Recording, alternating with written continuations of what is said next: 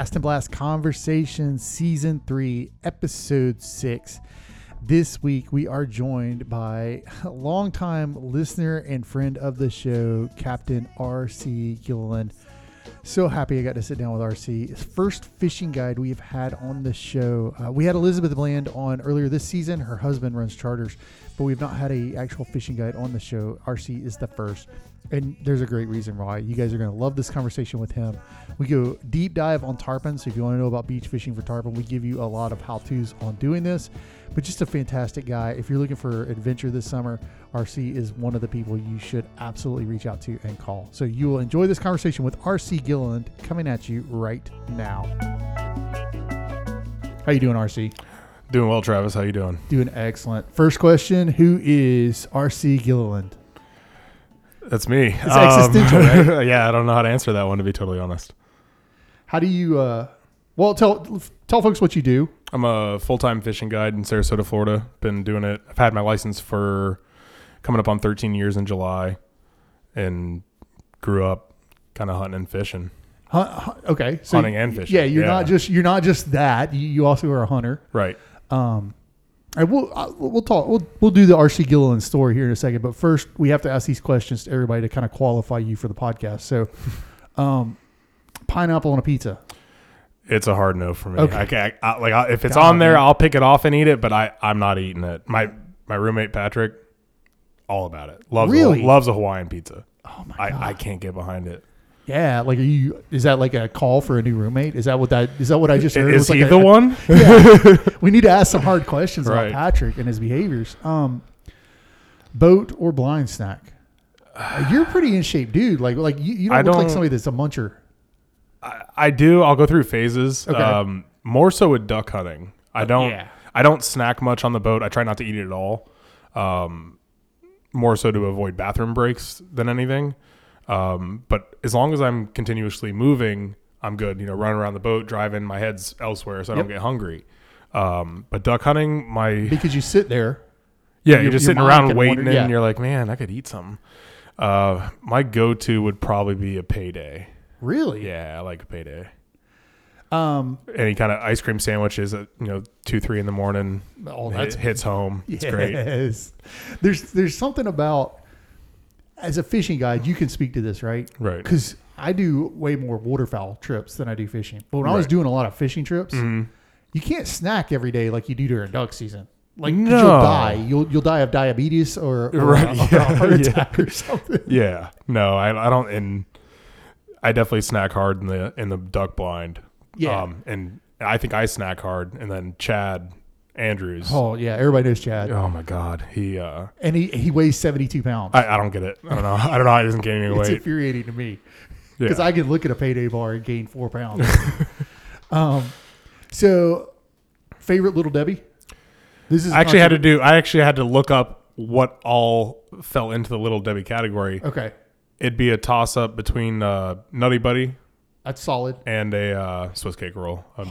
Yeah, Let me ask you. Refrigerated. I was going to say in the ice chest because yeah. that's where I want to be on both of those. Yeah, it's got to be cold. The Nutty Buddy I could go either way, but the Swiss cake roll has to be cold. I could go either way on the Nutty Buddy too, but when it gets melty, I'm not as big a fan. No. So I keep them in the fridge just to be safe. Right. Like it's better safe than sorry. If you're gonna put the effort into going out and harvesting a Nutty Buddy, you might as well go the full 9 yards. So you said you are a full-time fishing guy. Yes. Well, let's start here. How'd you get into fishing? Grew up doing it. My dad, he's born and raised Sarasota. I'm born and raised Sarasota. And so he grew up fishing. So I grew up fishing. We fished pretty much every weekend growing up. You didn't have a choice. Like, I was going. You're a cradle fisherman. I was going. Yeah. No, he would bring us out in like a cradle, when we were not infant, but a year, 2 years old when he had to watch us, but he wanted to go fish. The weather was good. And, what did you fish for? Everything? Anything? Freshwater, saltwater? We did predominantly saltwater, but I remember being young, 5, 6, 8 years old. We'd go fish Myakka River, Myakka Lake. And when me and my brother were really young, we'd actually stay in the boat and he'd tie the boat to himself and wade fish. And he'd be throwing a fly rod, we'd be throwing spinning rods. And as we got older, 8, 10, 12 years old enough to where we were comfortable in the water with the alligators and snakes and everything else you may encounter in waist high, chest high water. Neck high for an 8-year-old. Yeah, neck high for me. We'd actually get out and wade with him, but mainly saltwater fished. And him and my uncle were partners, whatever you want to call it, partial owners with each other, with a small stump jumper skiff. Yep. With a 40 Johnson on it initially. He's got a 40 Yamaha on it now. And then still has that boat? My uncle does. Okay. Yeah. He put a 40 Yamaha 4-stroke on it finally after, God, it had to be 20, 25 years. And then they had a 21 Pro line cutting cabin. That you could go offshore. Right. And we would do that if it was nice. And sometimes even if it wasn't so nice, we'd go grouper fish. Yeah. Just send it. Yeah. I remember. And it realistically would be like 2 to 4 footers, but when you're young, it looks a lot bigger. It feels like the perfect storm. Right. Yeah. Yeah. Usually it's 4 to 6 out of here. That my grandfather took me out at Boca Grande in stuff where you could look around the boat and see nothing but water. Like it felt like that to me. Right. Like you were in the waves so deep that you could not see anything but nothing water. Else is there. I know that's not true, but that's what it feels like to me. Right. Everything's always magnified when you look back. Oh, yeah. So, did you grow up hunting? Or did yeah. you get into that? Yeah. My godfather's family owned roughly 500 acres on the Mayaca River. Okay. Just south of Clark Road. So we did predominantly spot and stock, pig hunting and stuff. We did a little deer hunting. That's where I shot my first 2 turkeys, and it was like the easiest thing in the world. You know where they're roosting. You know where they're going to feed. When they're right on private land and unbothered, they can be pretty dumb. Well, it's not even a dumb thing. They're roosting here. The feeder's there. You're going to get them in crossing. Call to them a little bit. They come over to say, what's this guy doing over here? Yep. And, 10 minutes in, you're done. They kind of spoiled me for sure. Now, I have the question now, what's your favorite thing to chase? Gun to your head, you can only pick one thing. What are you picking? Animals? Like hunting? Animal Or fish. Or fish. Let's turn the pressure up. Or pick one of each. I don't care. Fish, it's kind of a toss-up. I really, really like the tarpon thing. Really, really like that. Beach tarpon fishing. I also really like red fishing. I really like fishing for redfish. Like tailing redfish, or just like when they're that would up be that's like the pinnacle for me. Would be throwing at tailing redfish. Nothing gets me like fired up like that. It's something special about that. Yeah, it is. What about hunting? Hunting, I gotta go with duck hunting. I like the spot and stock stuff for pigs, and pretty much go for a walk until you see them, and then kind of put the sneak on them. I liked elk hunting. I was going to say, I'm surprised you went past elk. I know you killed your first elk. Yeah, I'm going with my like normal routine stuff that I stay with, but elk hunting was incredible. The stuff that's home to you. Yeah, my home base. That's how I think of it too. Like, home base. I'm sure I'd like shooting a harlequin or something, but I'm not going to say that because right. It's not what I'm going to go do. Right. So no, but how was elk hunting? Was it like turkey hunting? No, we were fortunate. One of my dad's clients is really good friends with a guy who has a huge ranch out. I don't know how big it was, miles. And and it was a group party hunt with the owner and everything and his friends that all live up there. So we got preference because he owns a pile of land. Got our tags, and first morning sitting in this ditch not a ditch, but where this little creek bottom kind of was. We'd seen elk there the previous year. We were up there fly fishing. And granted, it was a month prior and things are different. But we sat there that first morning and, about 8:30 rolls around. Nothing, hadn't seen a thing, hadn't heard a thing. Like, all right, let's move. Start walking and start climbing this hillside, and you see it. You could see him clear as day across this bottom down here, kind of in a valley. You could see this couple elk, there are a couple cows in the bottom, and then there's a bull sitting on the hillside. You're like, okay, but you can't go to it. You can't straight line it because it's all the terrain. It's all open. You have to cross 500 yards of open pasture or field or meadow or whatever you want to call it. You're exposed. You'd be seen. Yeah. Right. So you have to take this 2-mile loop, walking this mountain range around to get to it. But it paid off and got it on the first morning. Archery, rifle. I'm not an archery guy. I tried to get into it, and it's just something about having to wait for something to get that close. And in the way I like to hunt spot and, you know, to put the creep on stuff and get close to them is not really conducive for archery most of the time. Yeah, no, I get it. I'm not an archery guy either. I'm nothing against it. No, it's Nate's awesome. a huge archery guy. Archery's not my jam. Right. So you are a fishing guide. Correct. We've never had a fishing guide on the show, believe it or not. Wow. Besides me. Besides you, obviously. How long have you been doing that full time? Full time. So let's see. I turned 26, so that was 6 years ago. I went full time. So since you were 20? 26. Since you were 26. 26, I went full time. Gotcha. How many days a year do you run charters?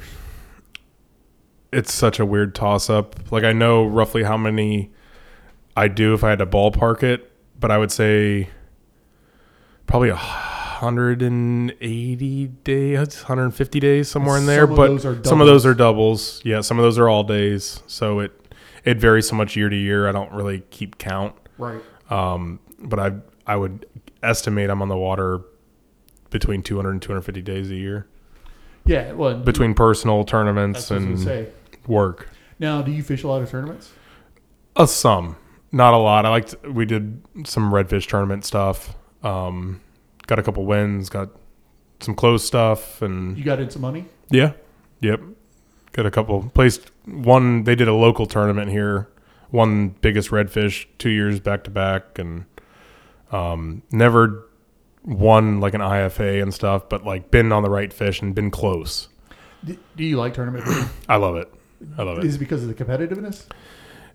Just the whole process is a lot like hunting to me, and that's probably why I like the duck hunting thing as much as I do, is because you gotta find where you want to be. You got to do everything just so everything, and then you still need this wild animal to cooperate, and there's a lot of luck involved, but also a lot of work involved. A lot of precision in that work. Right. Like, it's an analogy I would use in duck hunting is if you're off by, you can know where the X is, but if you're off that X by 30 yards, you're screwed, because if the duck's laying 10 yards on the other side of that X, you're out of range. Right. That's how it is with fishing a tournament, right? Like, right. If you're not doing it precisely. Right. We actually just did the Flats Masters Winners Series, the last leg, the third leg. Me and my buddy Jeremy fishing in Sarasota, and just got set up wrong wind. You know, the wind was just wrong. We were having to make these casts kind of crosswind, and we just had to like back out of there, go reset up, put the boat in the right position, and got it. And it worked. And sometimes you just, rather than beating your head against the wall, he's like, all right, we got to change it up. This isn't working. Tournament fishing is really unique to me from a guide's perspective, because it's different than what you do totally on a daily basis. Totally different. And a lot of people just think, well, you're fishing. Everything's fishing, and it's a very different. Can you contrast that? It's very different.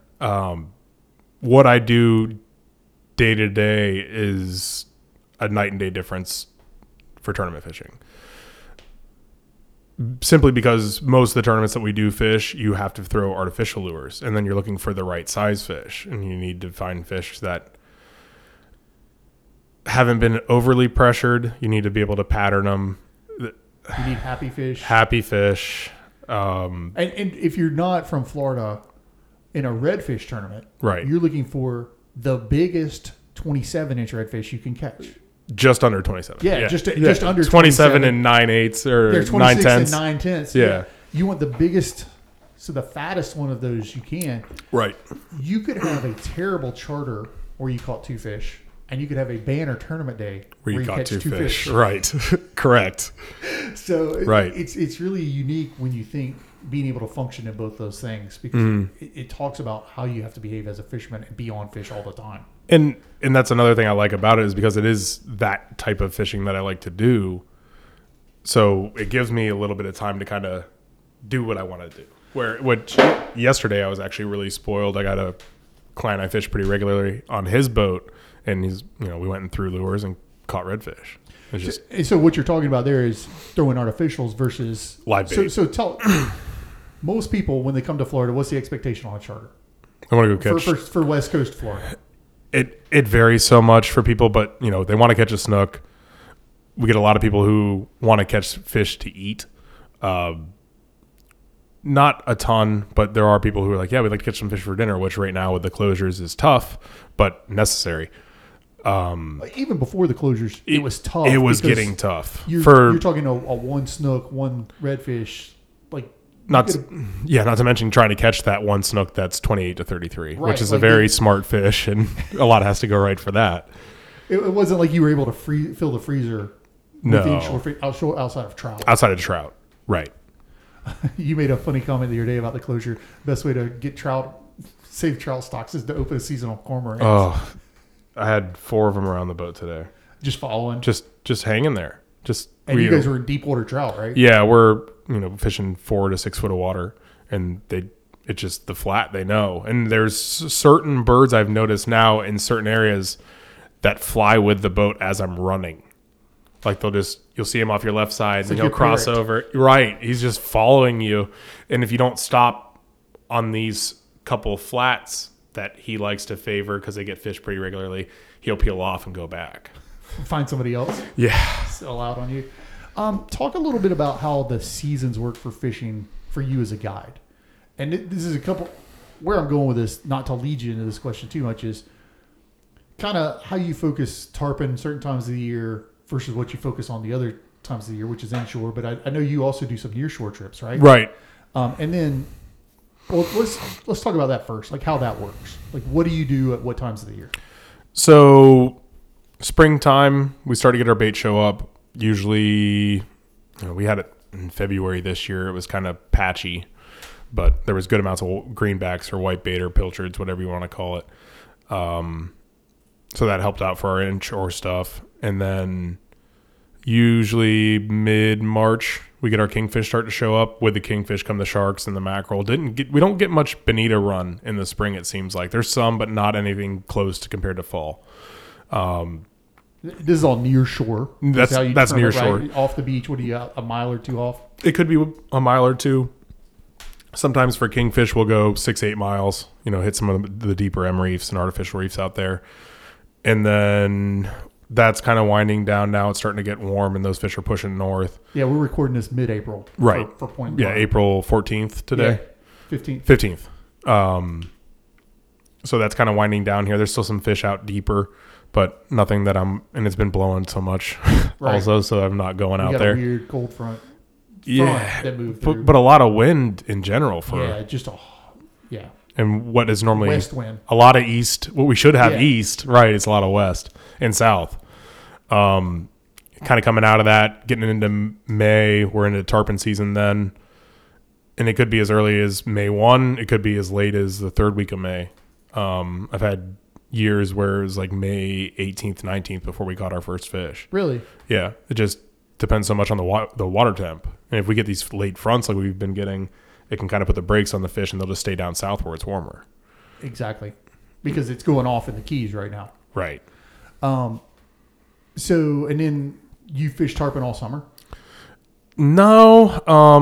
Our beach thing is good kind of through June. Once we hit 4th of July, those fish go spawn. And some will come back, but not all. Right. It's nothing like when they're here pre-spawn. You're not throwing in schools of, what could be several hundred fish. You're throwing at singles, rolling in set areas, and you may not get bit all morning. Right. But, we've had days where you've hooked 6, 8, 10, 12 fish in the air in a very short period of time. It's just, are you in that little pocket they want to be in, and are they happy? It's much more hit or miss once you get into Very hit or miss, yes. So do you switch to inshore then? I'll do predominantly inshore come July. So and snook trout reds. Snook trout redfish until, what is that? Probably October is when the kingfish and the mackerel and bonita really show back up. Sharks. We'll do a little bit of near shore. I'll do inshore year round. Like I won't go to exclusively near shore stuff, but I'll alternate. Now, there's also a season, and this is what I was kind of trying to talk about in the notes. There's also a season you have where you get busier with snowbirds. Right. Versus residents versus, like, how does that work? When's your busy time as far as that goes, or is it spread? We're in like the heart. We're kind of just getting out of the heart of it. April's when snowbirds wrap up. Right. March is, we got our spring break traffic. The snowbirds are down because they have, family coming to visit and relatives or friends. And they're here through the winter. And usually it used to be kind of Easter. After Easter weekend, it would slow up. And now I think it's this week's kind of our last spring break week. And then mid-April. Yeah, mid-April. So I'm putting a bug out there for people, because I know a lot of folks listening to this want to come fish. When is an underrated time to come inshore fish? Ooh, it's got to be our slow time. Like, I really like fishing September, October. Nobody's around. The weather's nice. The weather, it's not hot, too but hot. It's not too hot. Right. Especially you get into October, but September the fishing can be phenomenal. Still got high tides. There's usually tons of bait. Fish are happy because they're not getting ran over by 8 million jet skis and 3,700 rental boats, and it's a nice time to fish. The water's calmed a little bit. Right, and yeah, there's a lot less traffic. Yeah, it's a time that I always enjoy running charters. I do too. I don't do it as much anymore because of duck season. Right, because I'm working on scouting ducks and getting ready for everything else. But September, October is a magical time to be. It is a great time. You're just not rolling into spots going, man, I hope this wasn't hit earlier, or I hope so and so wasn't there, and you're kind of alone out there. It's nice. It's quiet. It's like it used to be. Right. Yeah, how it used to be almost year round. Yeah. Tarpon season's coming. Right. So this will probably air right around the beginning of May. Let's talk about how you fish for tarpon. So first, let's clarify.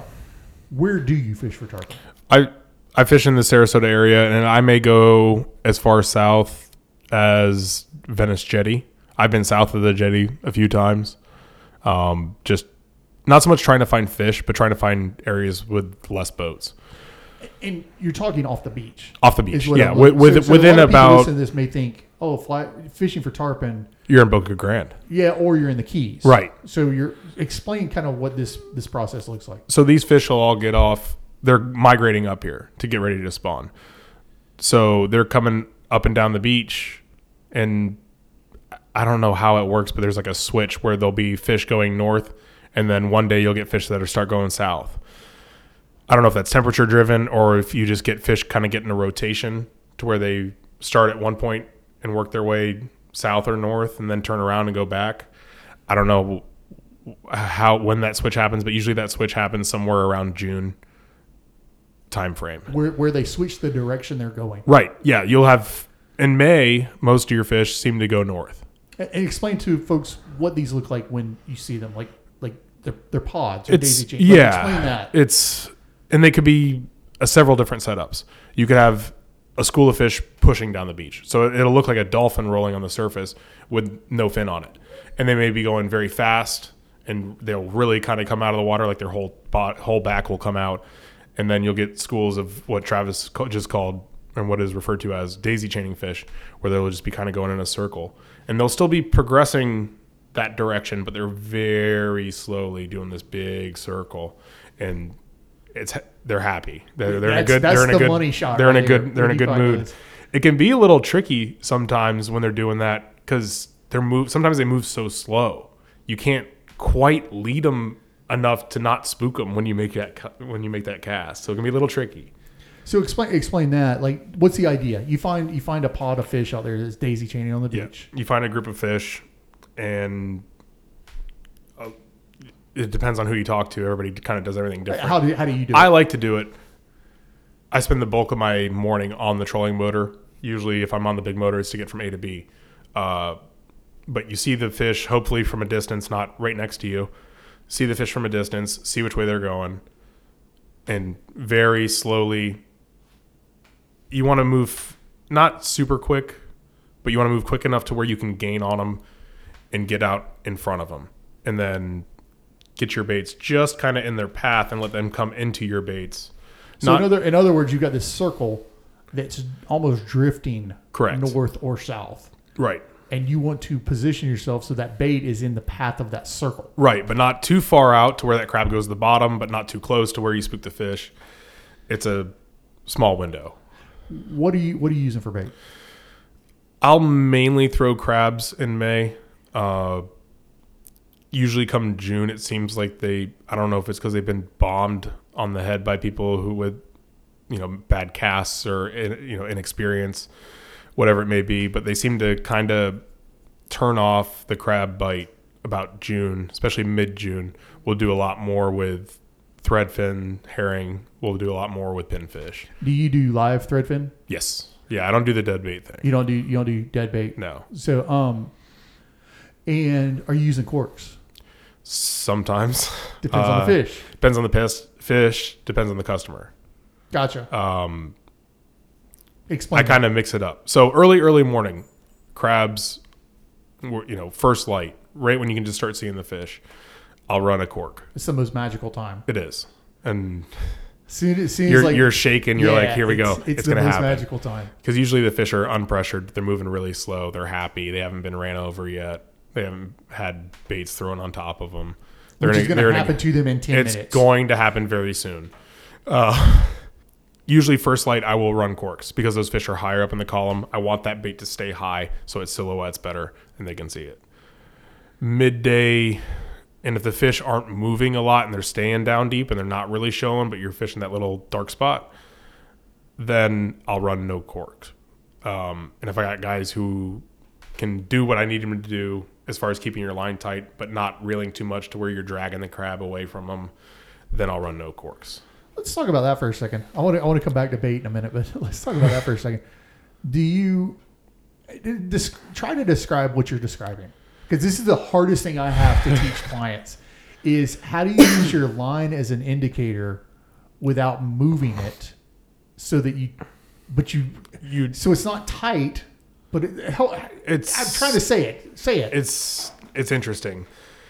And you can see it. You can physically see the line jump when that fish eats. You know when the fish eats by watching the line. Right. Yeah. When I've got baits in these, in this school of fish, I'm watching their line and I'll periodically look up to watch the fish to make sure they're kind of doing what they're doing. But I'm watching the line, and if they reel, I know about it and I'm probably going to freak. I don't know that they're reeling, but I see that the line's coming tight and I usually start yelling to reel. But you want the line not taut, but not slack. You want just enough tension on it to where you can feel what's going on when that fish thumps. Yep. It's the hardest thing to describe. And I'm assuming you do this with snook and redfish and everything else. Right. Do similar, right? Right. To me, it's one of the hardest things for a client to understand is that balance between it's not a slack line. Right. But it's not a line where you're reeling it constantly to keep steady tension on it. Right. It's like this weird in between balance. Right. I don't know that exists other places in fishing, but it's almost like I don't like dead sticking a fly, almost. Yeah, I've never done the dead sticking a fly thing. It's just it's a unique thing. I don't know. I wish I could describe it because I wish I could hand my clients a picture of it before they get on the boat, so I can show this is what your line should look like. This is what you're looking for. And yeah, it's a tough thing to try to explain to people. And usually I'm like, just leave it and I'll let you know. Yeah, inevitably they will try to reel it though. Right. Because they think it needs to be tight because that's what you're taught. Right. From 2 years old, right? The first time you pick up a fishing line is keep your line tight so you can feel it. Everyone's dad has said that to them loudly and repeatedly. Go back to bait. You talked about crabs. You using pass crabs? Pass or blues. Okay. I don't use the purple legs, whatever those are actually referred to as. Yeah. But whatever the technical name is, but we call them purple legs. That's what you don't call them calicos? No, because calicos are different. Those are the ones with the spots, right? Correct. Like the little dots on them? Yeah. Okay. My dad, he used to work for Moat, and they said they called him shame-face crabs because when he puts his claws up, it's like he's covering his face kind of thing. Yeah, I prefer the blues just because they're hardier. Yeah. The pass crabs, I have a terrible time keeping alive. We don't get we'll get some blue crab flow, but not a lot. Most of what we're getting are the red crabs or brown crabs. Yeah, the ones we call pass crabs. Right. And I like those because I catch them on my own, so I don't have to pay $4 or $5 a crab for them. Right. It's pretty great. Yeah, that is nice when you go out with a dip net and a fast tide and your buddy or your girlfriend or whatever and dip crabs for. an hour and have enough for the week. Right. Ideally, yeah. On a good tide, that's What do you look for dipping crabs? just a big outgoing tide. I want a And really where do you high go? tide, and I want to go in out any of the passes really. Just you'll get this like 4 to 6 day stretch where you get really good tides for it, and it happens about every 2 weeks. Relation to a new or full moon. But just looking for a big outgoing tide, and then sometimes this area doesn't have a whole bunch, but the next pass up does, or two Right. passes up. So you just kind of It's some way down south. That's how it'll be. Some days it's here, some days it's there. right. When you're fishing the beach for tarpon, Yep. how far off the beach are you? I always say within 500 yards. Sometimes it's closer, sometimes it's farther.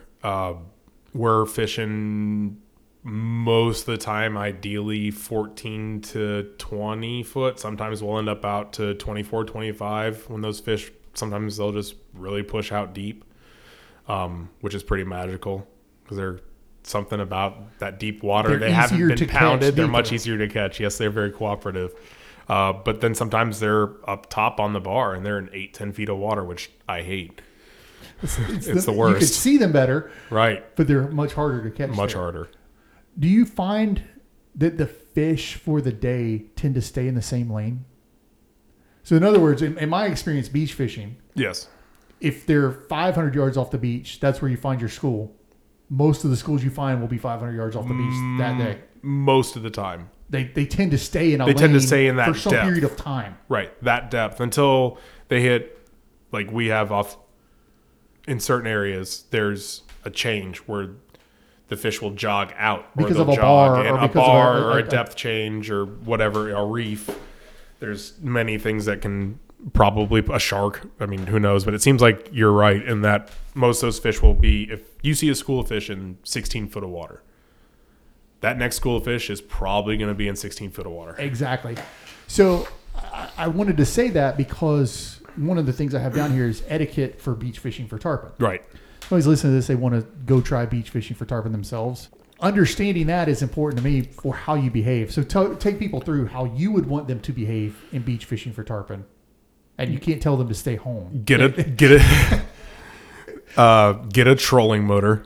If you don't have a trolling motor, don't try to motor up to the school of fish and throw on top of it. They're not going to eat. It's not going to work. They're not going to eat. And all you're doing, not only are you not going to, you may be successful 1 out of, 50, 100 times if you do it far enough upwind and you shut it down. It can be done. They're still fish. They're not that smart. But Right. It's less than ideal. And all you're doing is just the next boat that tries to get on them, they're just going to be grumpy, and it's a bad situation for everybody. Ideally, you would have a trolling motor, spend a lot of time on it. If you don't kind of get in that depth zone where you think there should be fish, if you see a school of fish go by and they're 50 yards, 100 yards outside of you, I would position yourself to where your baits are sitting on that line. where those fish went through. Right. Not trying to get onto that group of fish, but like we just said, that same depth line for that next school of fish to come in. How productive is chasing fish on a trolling motor that's past you? Like, do you It depends on how pursue a fast they're going. If they're greyhounding? if they're is what I always call it. greyhounding, Yeah. you're not going to catch them. What we'll do sometimes if we've already hooked fish out of that school and it's a happy bunch, quote, I'll kind of idle down the beach and you'll see guys like pull in and like try to make it happen as they're passing by. But usually when those fish are really moving greyhounding, they're not chewing. Your best bet would be just to kind of stay with them, get out deep and just idle on your big motor, deep, 26, 28 foot of water, way out. But watch them. At some point, those fish get tired and they stop and they'll start to daisy chain and they'll get right and take your shot. And it may be a minute or two that they stop there and they're good. And then they're going to keep pumping down the beach, or that may be it. And they may just like be mellow. They may be there for a while. until you hopefully hook one out of it. And then they're going to keep charging. Or hook two. Right. And all hell can break loose on your boat. What do you look for in tarpon habitat? I put this question in there. I know that's a dumb question to me and you, but explain, what do you look for in tarpon habitat? You're just really looking for water depth off the beach, right? Essentially. we notice it here. I'm sure it's the same thing down there. There are areas where historically fish will be. You'll see a pile of boats there. I try to avoid it, but there's a reason they're there. You will get shots at fish, but I try to look for areas with decent amount of fish, less boats. If I can get away from anybody, I try to get away from them. Do you, talking about etiquette a minute ago, say you're on fish. Right. I always tell people, etiquette-wise, whatever you think the distance is you should be from them, you should double that. That's so fair. if you think you're 100 yards from them, you should move to 200 yards because you're Right. really closer than you think you are. Right. Is that a fair rule of thumb? Or I would say that's a fair rule. 200 yards, 300 would be phenomenal. Shoot, even 100 yards sometimes is a lot for us when it's really cranking. And sometimes it works if the fish are moving and the boats are playing leapfrog, right? If Right. the boats all know what they're doing. Exactly. So describe the that boats a little know what they're doing is a huge thing. So say there's 4 boats out there that know what they're doing. How does that look? So everybody will be on a line. The fish are moving down. Usually if we're leapfrogging, they're not moving super fast, but they're not moving super slow to where if you were trying to get out in front of them, you're making too much noise on the trolling motor. So what you'll do is kind of, hopefully you're in front of them. They're coming down or up the beach, whatever direction they may be heading. You're in position. You throw, make your couple casts and then let them pass you and let them get up there a ways. And 50, the next boat would be in line. Next boat's in line.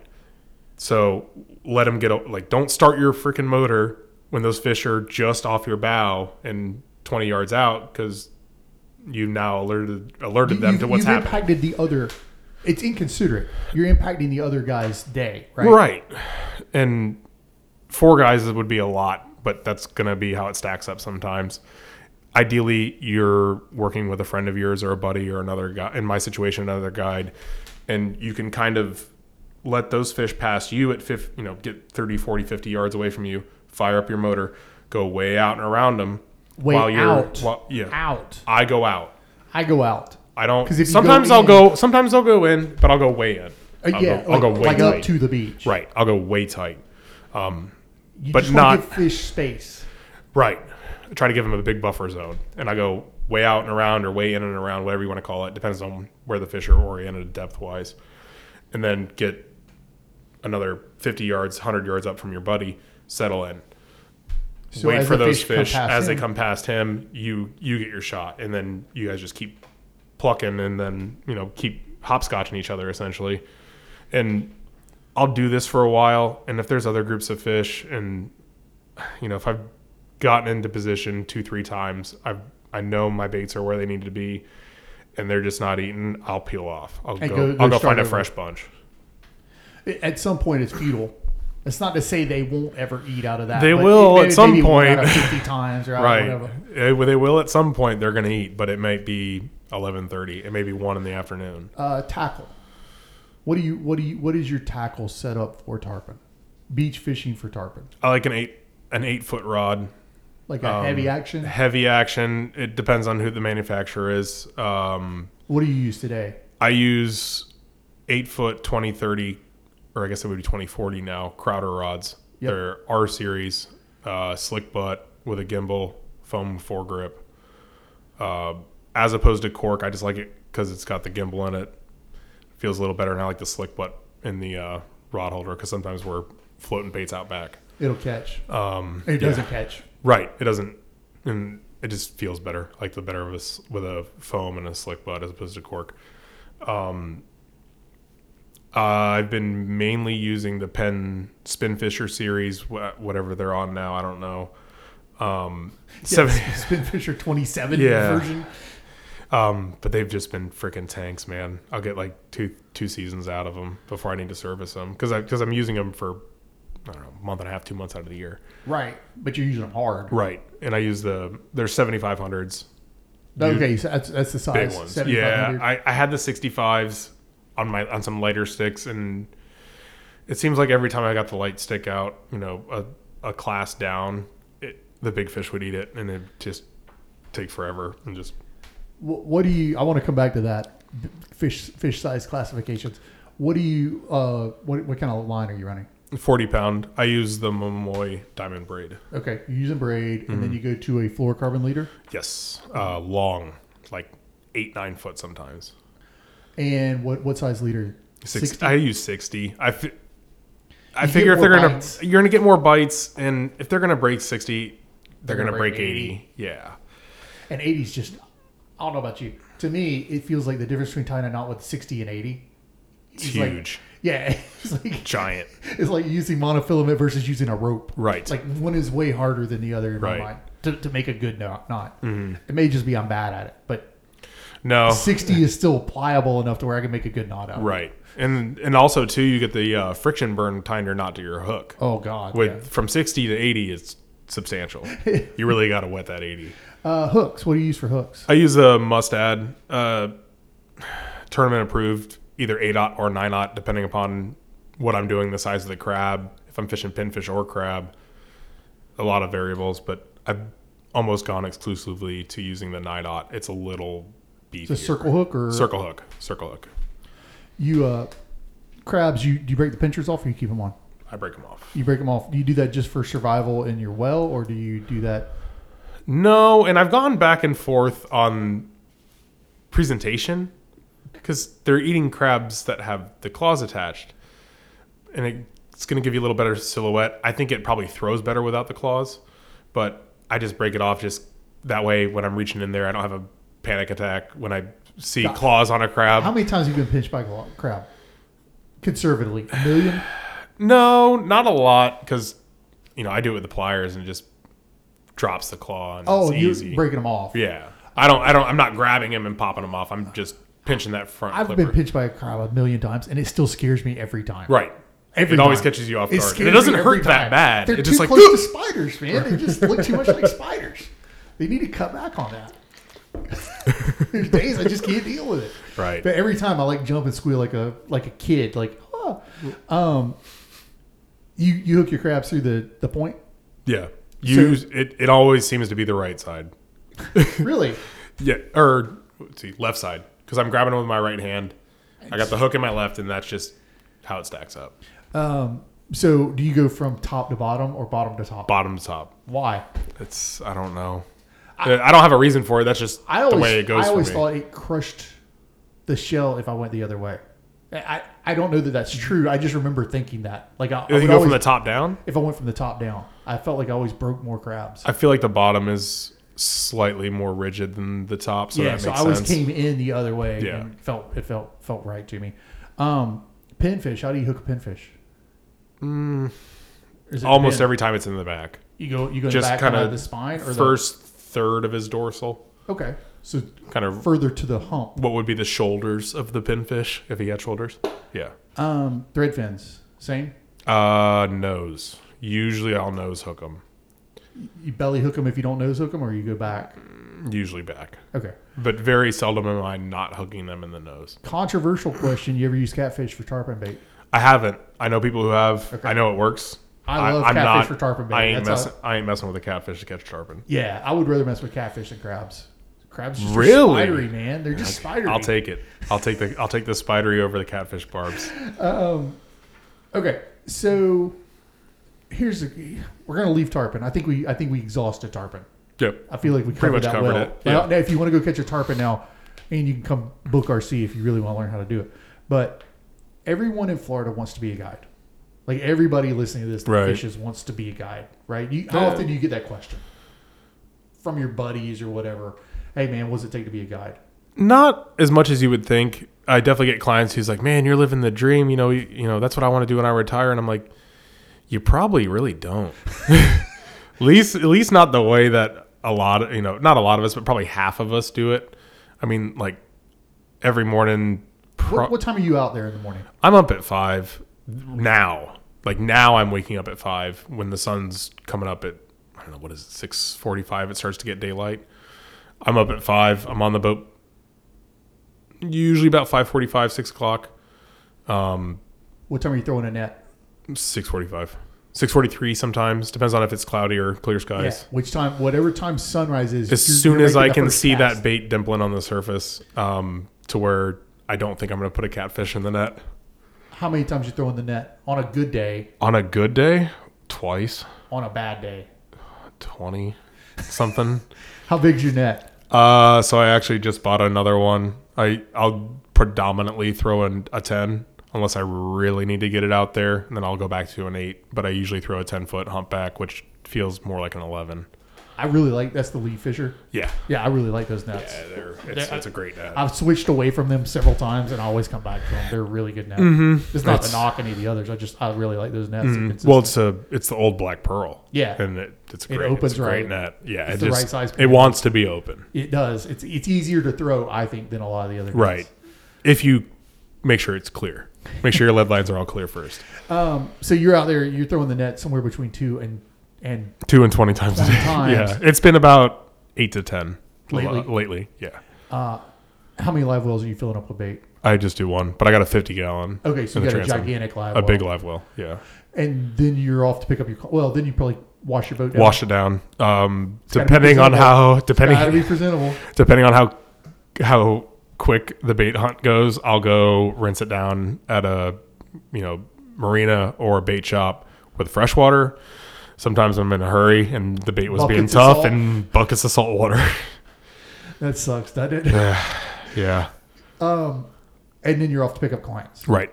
Chamois the front deck, seating area, the seat, and then pick them up. And then you run 4-hour trips, 8-hour trips?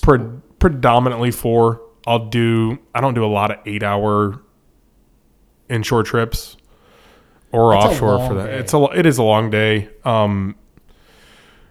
Usually we can get what we need to get done in 4 hours, 6 hours tops. Unless somebody really wants to do, like in the fall, when the kingfish, bonita, shark, mackerel thing's going on, they want to do that.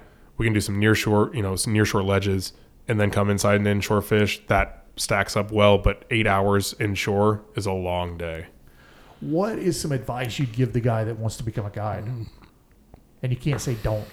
Don't would be it. Not that I don't love it, and not that I'm unhappy with my choices I made. No, because there's a kid out there somewhere that should be the next guy, right? Right. Like there are people who are built for it, who do it right. What's some advice you'd give to that? Just work hard at it. If you have a bad day or if you have the time and the trip didn't go as well as you planned it would, and you've got time to do it, fish them a little longer. I kind of got, and it's funny to tell people this, I'll go out on a day off where I don't have anything going on. Not so much this time of year because I'm fishing so much. Yeah, I'm working almost every day. But in the later part of the year, when we get to get slower times, August, September, October, November, I'll go out during the week on my day off. And I'll bring some rods with me and I'll throw a little bit, but I'm mainly going through stuff and seeing what is where and what time, and just either paying attention and learning. Right. Because there's stuff, you can almost set your calendar when certain stuff goes off and where fish show up into an area that they should be annually. Just go and check it and just stay on it. It's not unlike the white butterfly thing, right? When the white butterflies show up. The white butterfly, I saw a white butterfly 3 weeks ago. There ain't no tarpon here. Okay.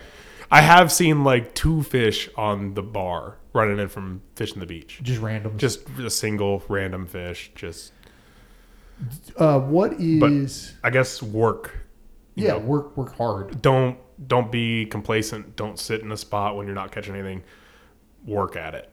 Try. It would be my advice. How many spots you fish on a bad day on a 4-hour charter?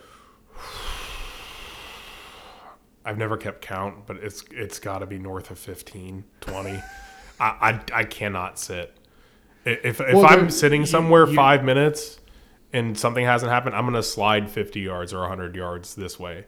And if that doesn't happen, I'm going to move it one more time. If I'm confident there's stuff going on, and I'm going to slide again. And if that doesn't work, I'm gone. I'm moving. So I may give it 10, 15, 20 minutes in a zone. Unless I'm really confident, like yesterday. You're just sure. Yeah. Like yesterday, we're throwing lures. I went down this shoreline for probably 400 yards throwing. And we had a couple pops here and there on the baits that never hooked anything. I'm like, I know these fish are in here. There's no way they're not here. And we found them. In certain situations, you can be comfortable like that, but unless I'm 100% sure that nothing's changed, I'm not there long. Tell us about the fishing camps you guys do. So, because this is a pretty cool thing, right? Right. It's awesome. My really good friend who is a guide, he's getting out of guiding now. He's starting a tackle shop up in Lakewood Ranch, actually. Jeremy started this. I want to say Jeremy Lee. Jeremy Lee, yeah. So he started this kids fishing summer camp. I want to say 2015, 2016, somewhere thereabouts. I got on it the next year. So I've been doing it the past 4 years. And now with him getting into the tackle shop, he's not going to have the time to put all this together, to devote to it and then organize everything and deal with it. So myself and my father purchased the camp from him, and now we're running it. So how does that work? So it's kids. It's a 5-day program, Monday through Friday, 8 to 1. Currently, we're planning on 5 boats per week. We got 3 weeks up. Actually, we only have 1 day open on one of the weeks currently, but the other weeks have got a couple little availability. 8 to 1 o'clock. Kids can be 8 to 14, boys or girls. I think we have 3 or 4 girls signed up, and they're all in week 3, which is cool. That's gonna be a fun week. It's gonna be cool. No, because the girls are awesome. They're awesome. They're great. They listen really well. They do exactly what you say. They listen. Yeah. Yeah. I don't mean that sexist, but like anytime you take a lady fishing, they're going to outfish the guys. Yeah. Every time. Every time. So you got 3 weeks of those, but you still do have some openings on them. We still have openings. I'm probably going to have week 3 full by the time this airs. And then week 1, week 2, we may do a 4th week, but I'm not planning on that until. So essentially, a parent pays. Right, pays, and then it's like any other camp. You know, they show up, drop the kid off at. Some of the parents are there at 7:30. Some of them get there right at 8 o'clock. But from 8 o'clock to 1 o'clock, we're out there mainly fishing. But there's a lot of instructional stuff. We'll do a lunch break in there, which isn't usually very long because the kids are itching to get going. But we do not a 15-minute lunch. Yeah, they're like itching, like they'll go climb on the boat and start fishing off the back of the boat. And like, no guys, come on, we're gonna do our instructional stuff now that it's like the middle of July and it's hot in the middle of the day. I thought you were anti-sandbar, but you were definitely pro-sandbar. No, we mentioned that on the conversation we're having. Like that's because the kids love the sandbar. They love the sandbar. Well, and that's where we take them to throw the cast nets. So we'll do cast net instruction, not tying lures. We do 1 day all artificial lures for the camp where they just throw lures. Usually it's Thursday after they've had a couple good runs. God, you guys are brave. You're putting kids. Are you giving them treble hooks? No, treble hooks. I was about to say, like, I could think of 4 Zara spooks going at a time. No. I don't trust adults doing that. Every once in a while, well, not every once in a while, if you're the captain who ends up with some of the older kids and some of these kids are good. Really good. Whether it be they do it a lot on their own or their buddies, with their buddies or their parents fish. But some of those kids are really good. And those kids, you could kind of do it, but throwing 4 top waters, there's just not an area where that's productive. You need a 68-foot long boat for me to feel good about that. Yeah. Most of the time we're throwing soft baits, jerk baits, some paddle tail, stuff like that. So you do that every summer? It's been every summer. This will be the 5th year I'll be doing it this upcoming July. Campers? A lot of them come back. It seems like almost until they're too old to do it anymore. And then last year we did a kids tarpon mini camp. It was a 3-day deal in June. Okay. Still up in the air if we're going to do that or not. Yeah, COVID kind of fouled up a lot of logistics around stuff like that, like planning it out. We were able to do everything last year. You were? But yeah, I'm not sure if it's just, as you know, it's one of those things that the weather's got to be great. The fish, and if you do it in June, the fish are going to be here, but the weather could just completely wreck those 3 days. How do you deal with? I didn't have this on the list. But how do you deal with every client that books you expects the greatest day of their life, right? Like like a lot of people save up their money. This is a Christmas present, or this is a birthday gift, or yeah. There's some wealthy clients out there that book you every year, and they're going to do it no matter what. You feel a tremendous pressure with that, right? Yes, yes. I wish y'all could have seen his face right there as that sunk in. But yes. it's like a thing that you take very seriously. You want them to. I want them to have the best trip that they've ever had, and I work for that to happen. And sometimes that doesn't happen. And I feel like a lot of time I'm definitely my own worst critic. I know how a day should go and how I want it to go, and theoretically how the fish should cooperate. And sometimes the fish are just not having it. I had a day a couple of years ago where I circled the tide and told this guy in like January, like, dude, we can't miss. We can't miss. This is the day. I'm giving it to you right now. And dude, we couldn't buy a fish. It was bad. We post front or just it was a summer bite. It was a summer evening tide, and we went to a spot where the previous year on that tide we had just wrecked them. Right, like a 150 fish night. Oh, like. And that's not an exaggeration. It was just right. Every bait was as soon fish. as you put it in there. And this was like 7 fish. Oof. 8 fish. And it was like, what is going on? And then you get in your head a little bit and you move around. And start running through like, what am I doing wrong? Am I doing something wrong? Do I need to move? Or if I move and... Did I forget how to fish since yesterday? Because the day before we wrecked them in a different spot. And it's like, oh my God, I told this guy to buy his plane ticket 6 months ago. Right. So it's definitely a lot of pressure. The first charter I ever ran was a shutout. We didn't get a bite. And a front came through, and it was day after a front, and it was the first charter I ever got paid for. And I was like, I don't think I can take this guy's money because it was so bad. I've had 2 shutouts. That was one of my 2. Both of them, I urged them not to do it. Cancel. Reschedule. Don't go. And that's the weird thing for me is you try to tell people this, and if say like this is how I get paid, this is how I pay my bills, this is how I earn my income. I have this conversation in duck season every year. I'm telling you, I don't want to get paid today. That's how bad it is. That's how bad this is. But you're telling me you still want to go. Yeah. And I have no remorse in that moment. No, you do everything you can to be like, dude. And I said both times I said, dude, we may not get. And this is excluding tarpon. Tarpon's its own. Tarpon's its own thing, and I'm talking about inshore fish. Both times I told him, I'm like, we may not catch a fish today. And the one was actually, what was that, 6 years ago? The freeze. Oh yeah. I was on the water that day. Oh, the day after that front. I had like three articles of clothing on. The feel like temp on the water was 28 when the previous day was 70. Miserable. The previous day was 70. Yeah. That was one of them. The other one was a similar situation. It was the worst front of the year. I will never forget. It was the first paying charter I ever ran. So this is like 2005, right? Give or take. We did not get a bite. We did not. I mean, it was like the fish vanished, and it was the day after front. It was in November sometime, and I'll never forget on that trip. One of the clients was reeling in a popping cork, and a Spanish mackerel hit the popping cork on the flat somewhere, and I was like, what the? I can't buy a fish. Like I was legitimately questioning every life choice I'd made up. I've thought about putting hooks on my corks I have too a few times. But yeah, it was fine after that. But that day, definitely, I was like, okay, let's get that out of the way right off the bat. Done. Worst start ever.